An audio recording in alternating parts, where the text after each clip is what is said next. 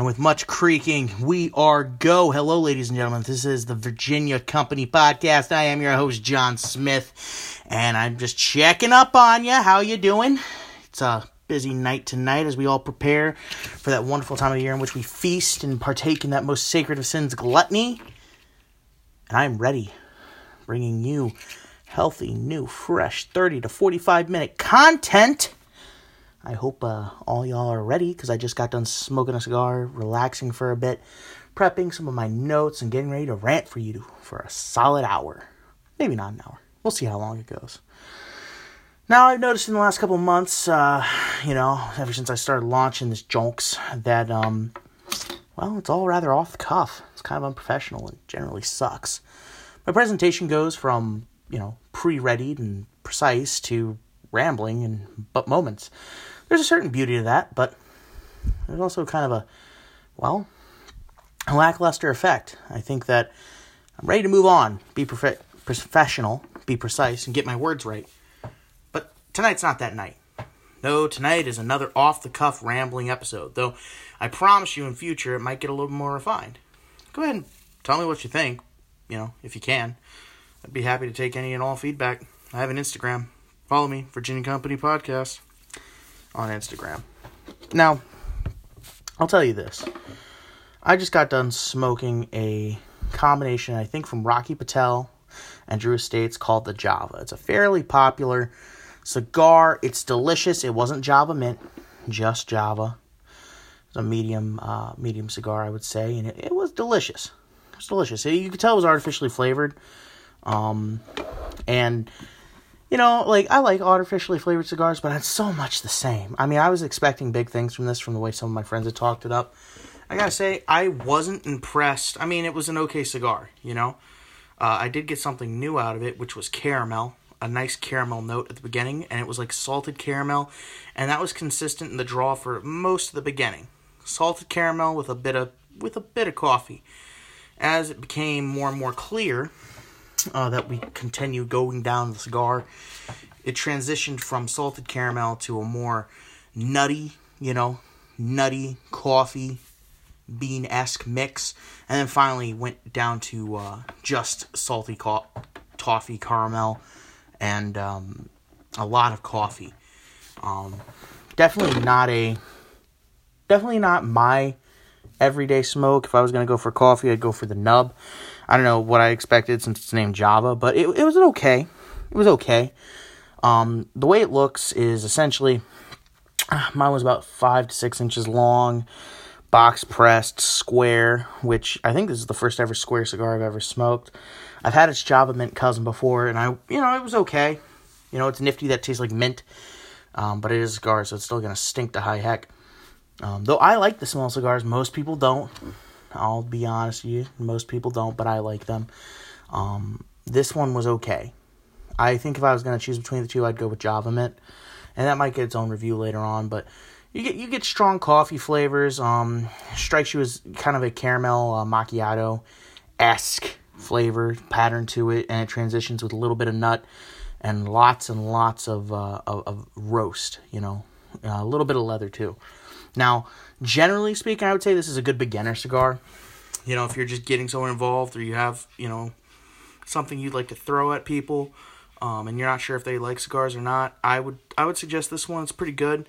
It's definitely not the best one I've ever had, though. I think right now my still favorite standard smoke is the nub. I think for what it is, it does a better job. It has a better burn, had a better draw. This one's construction was pretty good. It actually didn't fall apart on me at all. So it was steady. It was definitely something, if I had gotten to it before the nub, maybe I'd swear by this one a little more. But for what it offers, it is a great stick. Definitely something I could see smoking in the mornings or the evenings. I just smoked it. It's the evening. And, I gotta say it was relaxing. I went ahead and started reading a bit while I was out there on the front porch smoking it. And I think part of the problem, though, is I enjoy cigars most in the summer when I'm able to sit on my front porch and enjoy them, listening to birdsong, not in the winter when it's evening and all I can hear is the rustle of traffic in the background and leaves blowing. It's not winter, of course, but it's getting there. And as a sign of it getting there, we got to talk about Thanksgiving for a bit, Now, I get this is usually a 5-minute segment, and then there's a transition. And I don't know if I'm going to do that this week. I think I'm kind of in a rush. I don't know if I'm going to go ahead and do transitions. I think I'm just going to go completely off the cuff and rant to you for a solid hour. If I think I'm screwing up, I'll go ahead and include a transition, but just know that's when I've really messed up and just want to go back and get my tangent straight, as it were. So as far as like Thanksgiving going, I'm getting prepped for it. Recently had some big things happen. Had a family party, had birthdays and weddings, and every sort of distraction happen. And it's been rough. Not rough, like these are all good things. I'm happy to have them. I'm happy to have family nearby. People are coming in. It's that wonderful time of year. I'm convinced that No Place Like Home for the Holidays song is actually about Thanksgiving. Not necessarily, Christmas. And I'm just excited, man. I'm excited to have my family back in town from Texas. I'm tired, but it was good seeing them. They actually recently, in our church, got baptized and gave their hearts to the Lord, which is always great. It's always fun to hear that, family come to faith and what have you. And I don't know whether you're religious or not. You're probably not, but, to me it meant a lot. It was good seeing that. Just interesting to have family back around, which is really the most important thing. I mean, if you had to choose one worldly thing to take with you for all time, it would probably be your family for most people. And if it's not, you're probably a sociopath, and I don't know why you're listening to this. But keep listening, because I need your 2 cents, you filthy sociopath. Now, you guys know, all 5 to 10 of you know, I'm not in this for the money. I'm just here for funsies. And while I do enjoy ranting into a phone for about 30 to 45 minutes every week, things do get stale, as it were. I'm kind of enjoying it as it is, but if there's like any specific topic you guys would like me to address, you can always go ahead and reach me through Instagram. I mean, that's pretty much my primary modus operandi. I know that I have like 80 followers or whatever. It's not a big deal. It's not a big deal. I'm just that popular, but always feel free to message me. I'd be happy to go ahead and respond, or someone on the page, one of the admins will respond, and we'd be happy to get to you. I like talking about big things, big topics. I like having people on. If there's a way to have guests on, I enjoy it. Some of the guys I've tried to invite in the past haven't showed up or couldn't get it together, and no matter when I invited them or how I changed my schedule, so I'm still looking for a co-host of some sort. It would still be nice to be able to get that together. It would still be, wonderful to have one of them on. I am thinking about inviting a friend of mine on, or a few friends of mine on who have conspiracy theories, because I think that would be really enjoyable. I think I'm a better presenter in the form of a conversation, which I can bounce my ideas off of people, not necessarily a blank wall or a phone. I need someone who's active enough to ask questions and engage me, but quiet enough to allow my personality to seep through and have a place to belong in a dialogue. I'm genuinely interested in pursuing that. It's good seeing friends too. I mean, as things get back to back, it's made me think a lot more about getting my co-host and, why I enjoy talking to people in interpersonal relationships. I confess, if you probably met me in real life, you would either be underwhelmed or overwhelmed. I do enjoy hearing my own self talk, and I like talking about a wide range of subjects which people would generally find uncomfortable. And that's one of the beauties about this podcast, is I can just talk about whatever I want generally, and nothing will happen to me. Though I'm not, it doesn't escape me. I'm not completely unaware of the tremendous amount of pressure that would be imposed upon me if ever this thing grew to anything substantial. But in any case, I'm happy doing it. I'm happy doing it, and I'm struggling a lot. Speaking here, because it's all off the cuff, and I have to have a thing prepared. I'm breathing a lot. I'm studying over my words and so forth. But I think that self-awareness actually adds a sort of realism, a vague realism, to what would otherwise be a very dead podcast. Otherwise, I could just do long-form YouTube videos and make myself sound perfect and eloquent in every single segment, as some people do. That's not my status. That's not how I do things. I think that comes off as disingenuous and, generally speaking, fake. Though, no shame to YouTubers who are able to do that. All power to them, They don't say in their videos, but so be it. So be it. I say on the podcast. It's a great filler, isn't it? Though usually I run no shortage of words in the podcast. But here I am, it's 10 minutes, and I've just been ranting myself about the podcast itself, and we got to get on to other topics, such as Thanksgiving. So, here's one of the things that's been bothering me about Thanksgiving, okay? Like, I get that people love it, and a lot of people are freaking out and would prefer if, we would skip Thanksgiving and go right to Christmas, and other people are in the camp of wait for Christmas and put it off as long as possible because the music is annoying. I, for one, am going to go ahead and settle this debate. As far as I'm concerned, Christmas is the best holiday ever, and while it is obnoxious when they start playing, Christmas music in October, by the time Thanksgiving arrives, about November 25th, it's about time to bust out the Christmas tree. I know that's what my family did. We busted out the Christmas tree like a week after Halloween, and we were pumped, ready. November is just one big prep month for the glory that is Christmas coming on the way. And I get this is really a podcast done 2 days before Thanksgiving. It'll be posted tonight. But seriously, what is Thanksgiving but being thankful that Christmas is coming when you really think about it? I mean, the parade's headline, the most important part of it is when Santa comes. It's a promissory note that Christmas is coming. That's all Thanksgiving is. It's a celebration for what we're about to enter into, which is the last few days of fall, entering into merry old winter, where beautiful Father Christmas comes along to rush us away to a land of sugar plums, fairies, and gumdrops, and so forth. And I'm just excited about it. I'm excited to share it. I'm excited to hear the Christmas music. I'm excited for snow. I'm excited for winter clothing. I think generally winter is my favorite season. Winter and fall are my favorite seasons together. Winter for the holidays, fall because I like the transitionary period between warm and cold. It's perfect for fat people. I'm a fat guy, but hey yo, lost a pound. But I'm a fat guy, I sweat a lot. I'm generally acclimated to colder climates. And so fall for me is perfect because it's in between, right? I can wear a jacket and not be super sweaty, and I can wear a sleeveless shirt and be fine. There's sort of primitive beauty to that. Though, lately I've been dressing up a little bit more. A lot of sweaters, a lot of collared shirts, a lot of ties for my new job. And, I enjoy it. I enjoy it immensely. It's a good time. It's a good time, all things considered. I think I'm really thriving in it. I work in customer service. And, while I hate boomers, okay, boomer, while I hate boomers give me a hard time, generally speaking, I'm finding more and more reason to just go work out and try and crush things up and do my best in the job. And I find that Thanksgiving is actually going to be a really welcome relief to what would otherwise have gone over as a unwelcome or ignored part of life. As a kid, you really only look forward to Thanksgiving for the 3 or 4 extra days you get off. Now as an adult, it's like, I only get that day off. Oh my gosh, wow, what's wrong with me? I'm sweating bullets here. And I think that the reason for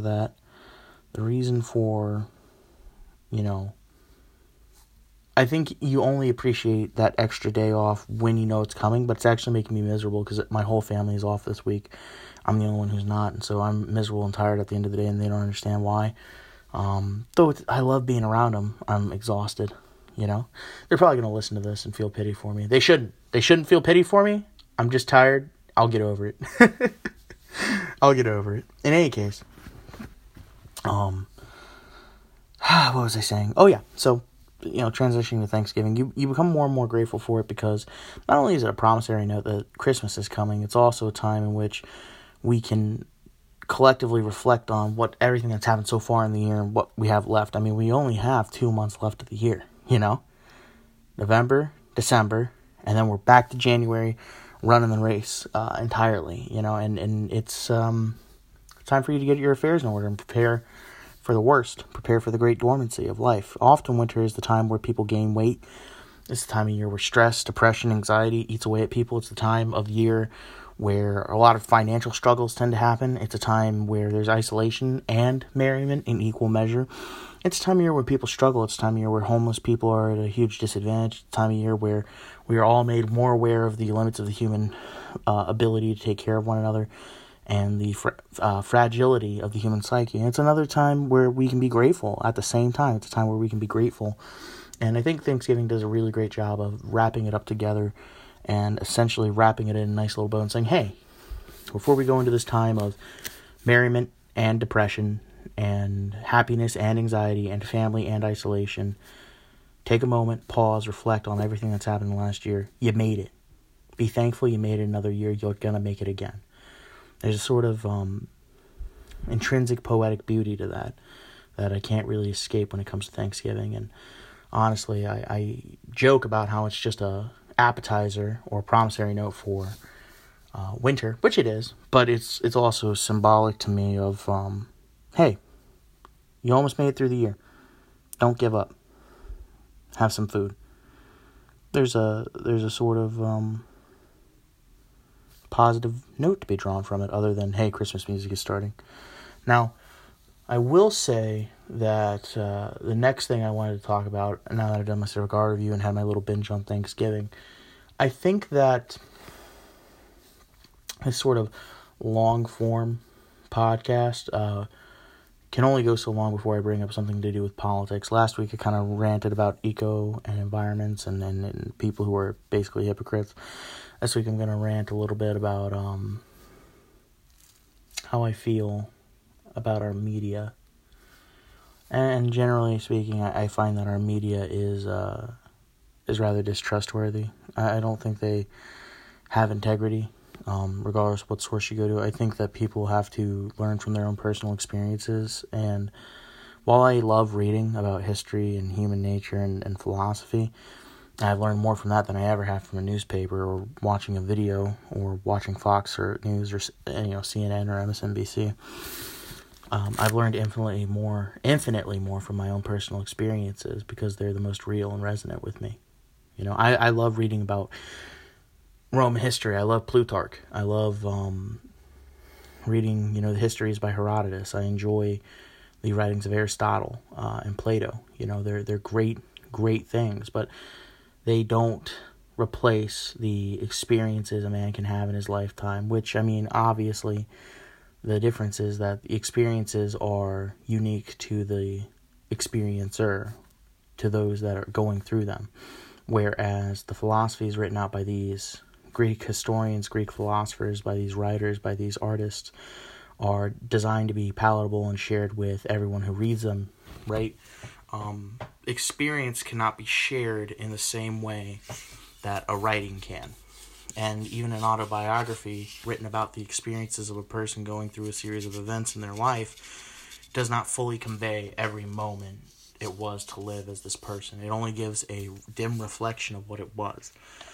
In that sense, I find that, because even an autobiography written by the most primary sources cannot fully convey meaning, how am I supposed to trust news clips and sound clips from people who, whenever they comment, completely contradict the narrative involved?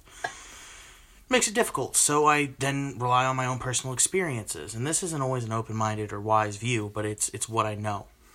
What I know is what I've experienced. What I know is what I've seen. What I know is what I have heard, done, and been spoken to me. When I hear the media telling me that X, Y, and Z is the case, I immediately doubt it because they, just like me, have a perspective with experience and they're letting it shape them. They have bias. What we call bias, I simply call collected experience. And that's actually, to go back to what last week's podcast was kind of about, what Nietzsche is getting at, when he talks about the beyond good and evil, right, and the genealogy of morals. He basically talks about how morals and these high ideals of what's right and what's wrong are essentially a collection of biases created by mankind based on our collective experience. They're a bunch of oughts or givens, right? But are they really given? And I take the same kind of approach, not necessarily to objective moral truth, but to people's interpretation of it, to people's interpretation of laws, to people's interpretation of society, to people's interpretation of what is just and what is fair and what is right. I always take it through the same lens of, hey, while I do believe there is certain objective truth and morals, every single way in which we describe, perceive, and see them is based on a person's experience. And that regardless of collective, states of affairs, regardless of a collective state in which people reside and live, the experience is different to different people at different times and different places. Even I as a human being, even I as a human being am not the same man I was yesterday or the day before that. I might have the same patterns, I might be the same human being, but I'm not the same as I was yesterday, and there's always the potential to change. I'm always changing, growing, and my perspective is always widening as the more experience I collect affects my mental state. And this is kind of the fundamental glory of mankind, right? That in spite of being limited and living in time, it's also our greatest advantage, right? That we can reference the past and think of the future and use the present as a lens by which to interpret both at the same time.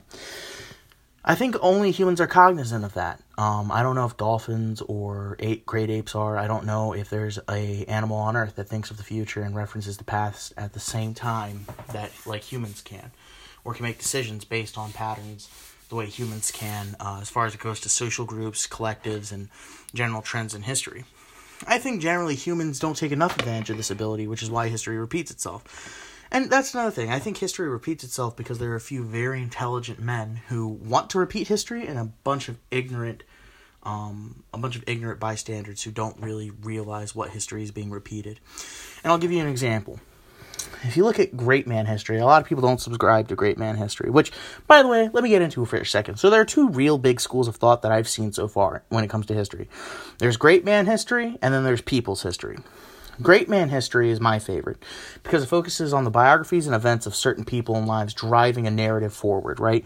Great man history is designed to push a narrative. It's designed to push a narrative of individuals aspiring to greatness, as it implies. So men like Napoleon Bonaparte, Julius Caesar, George Washington, Herbert Hoover, Teddy Roosevelt, Kennedy's, LBJ, presidents, everywhere from dictators to tyrants to presidents to consuls of Rome. Everyone has something to add and offer to the narrative, but there are certain great figures such as Queen Elizabeth or Victoria or, Margaret Thatcher, Joseph Stalin, Adolf Hitler, Mao Zedong, villains and heroes, and men and women who collectively, Catherine the Great, another Peter the Great, who collectively add a lot more leverage to the story and could not necessarily be replaced in their narrative. This interests me.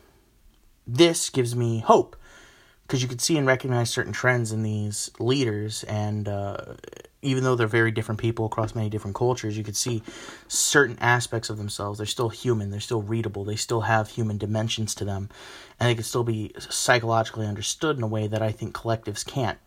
Now, people's history, being different from great man history, believes that it's not necessarily these individuals that drive the narrative forward, but rather it's the collective grind of society and civilizations. Now, what this essentially means is that it doesn't matter that Columbus discovered America. What matters is that the West in general was able to come upon the American continent. It doesn't matter that Pocahontas and John Smith knew each other. What matters is that England and the Native Americans had interactions with one another. It doesn't matter that Peter the Great instituted reforms. What matters is the men who carried them out, and that Russia was growing, right? So one looks at a larger, broader narrative of people, traders, workers, soldiers, and unnamed anonymous masses. Whereas the Napoleon Bonaparte great man history says, well, anonymity is eternal and fame is fleeting, right? That's the beautiful thing about it. One looks at a nation as a collective, or groups of people as collectives, and makes judgments about history based on a collective rather than an individual. And I think both have valid points. For me, I prefer great man history because it's more inspiring. It pushes a narrative and it reinforces points. I like the moral tales that people tend to choose, which is exactly, by the way, what Plutarch tries to do with his writings, and he's one of the greatest historians ever, is he uses narratives, he uses an agenda to push a moral story with the different characters and themes he writes about.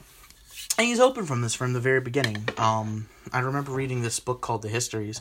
I don't know if it was Plutarch who wrote it or another gentleman, but basically it talks about the rise and fall of the Roman Empire and Republic, and the dude starts out by basically saying, Rome, woo, if ever there was a country that was founded by gods, or by the gods or God, it was Rome. If ever there was a greater country with more justice, peace, freedom, stability, and wealth, it was Rome, right? And for good reason. I mean, at his point, Rome's a pretty old nation. It's super powerful. He's very proud of it. Woo, Rome! In the same way that Americans would talk about America. We have a great deal, well, the right type of Americans have a great deal of national pride for our country. We're proud of its accomplishments. We're proud of its history. We're proud of its success. We're proud of its wealth, its power, its influence in the world, and what it's done so far. And we've only been around for a little over 150 years. So, it's not a lot. But if ever there was a time for manifest destiny, well, the Romans had that too. And it's still readable today. And it's fun to read because it is exactly as a patriotic American would have read it, because it has bias. People's history tends to have a bias, but it's more subtle in that it's from the perspective of class and group than it is from an individual. So when we read about Napoleon Bonaparte, if you read from France's point of view, mostly Napoleon's point of view, you're sympathetic. He's a consul who rises and takes a nation, from backwards failure and corruption and turns it around to the most successful, powerful empire in the world, or at least in Europe at the time, utterly beating the other nations and monarchies and established kingdoms around him, and almost beating Great Britain twice. The gentleman is a great general. He came from a low-ranking Corsican family, an island. He moved to France and pretty much worked his way up from the lower middle class all the way up to the most powerful man in the world in a country that wasn't even technically his own. He was from an island off the coast of France called Corsica. And it's very inspiring, and his dream was always to build this empire and echo Alexander the Great and build a pan-European empire. And he even claims himself as consul and then as emperor, right? He follows the same pattern that Julius Caesar did. Consul, dictator, emperor. And you could see that this one very cognizant, very well-known man who knows his history tries to repeat it to great effect. And it does work, but just like Caesar, he watches his empire crumble before him because his pride and vanity could not keep up with what was feasible, especially when you have everyone working against you.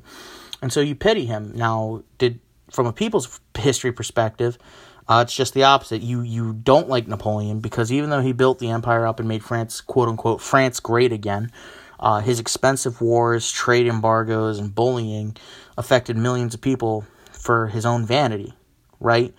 You take his accomplishments and all of them kind of crumble to dust and leave France poor and backwards, and another republic has to be declared right where it started off.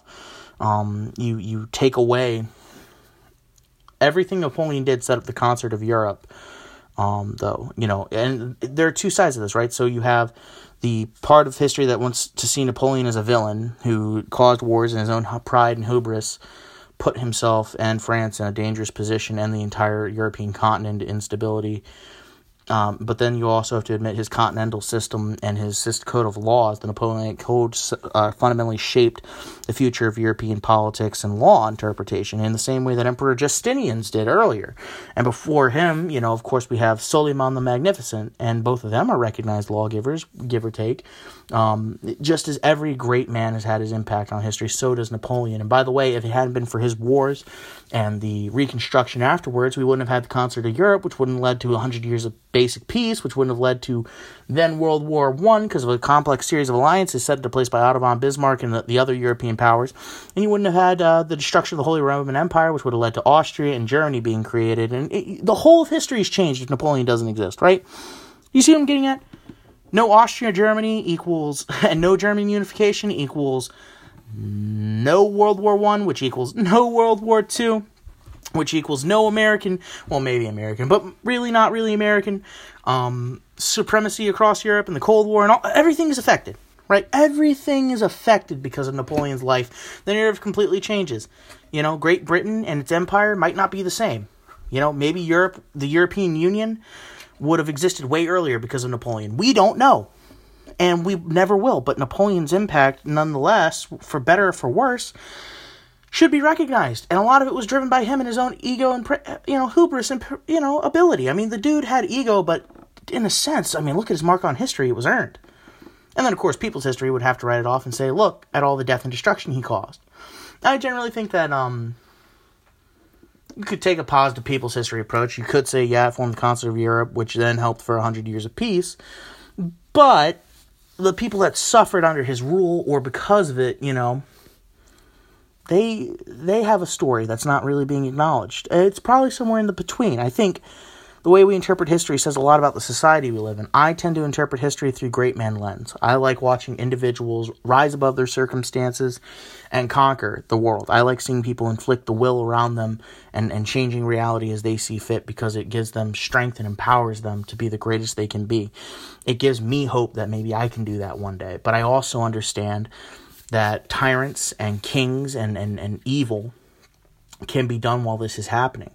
I understand that, while Napoleon might have been a great man, he might have been intelligent, crafty, ambitious, brave. He was a lot of great things. But he was also arrogant, proud, dishonest at times, selfish, egotistical. A lot of the pride keeps coming up. But if there's something that, if there's something honorable or good about a person, and they've done great and terrible things, then you have to say, hey, they've done great and terrible things, and not just leave it at one or the other. And I think that's the problem today, is we take men who have had such a huge impact on history, and we either write them off as great or terrible based on our own bias, and don't look at things from an objective standpoint, or at least as objectively true as we can get. And there's no real such thing as an objective standpoint when it comes to being human.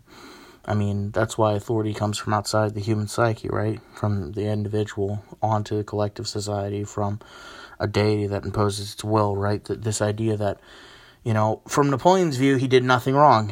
But from all the countless European families who lost sons, brothers, and wives and children to the wars he started, guy might have been horrible. Probably was. I don't know. I wasn't there. But what I'm seeing, all I have is retrospect and hindsight. And hindsight is 2020. Is it though? Is hindsight always 2020, or is it based on the person who's seeing it and from what angle and when? In 100 years, people could be looking back, listening to this podcast, saying, this guy doesn't know what he's talking about. He's an idiot. We can, of course, see back in time. We have time travel. I don't know. But even if I did, it wouldn't matter. Because I'm just living in the present, interpreting the past and thinking of the future. When you're thinking about history, when you're thinking about events that have come to pass, when you're thinking about the world and the future and everything that will and can be and might not be, you have to think about in these terms that a man like Napoleon, one guy, one set of history, one set of rules, his life and death, everything, the guy was just trying to repeat what he had seen before. And people allowed him to do it because either they weren't aware of it or they were aware.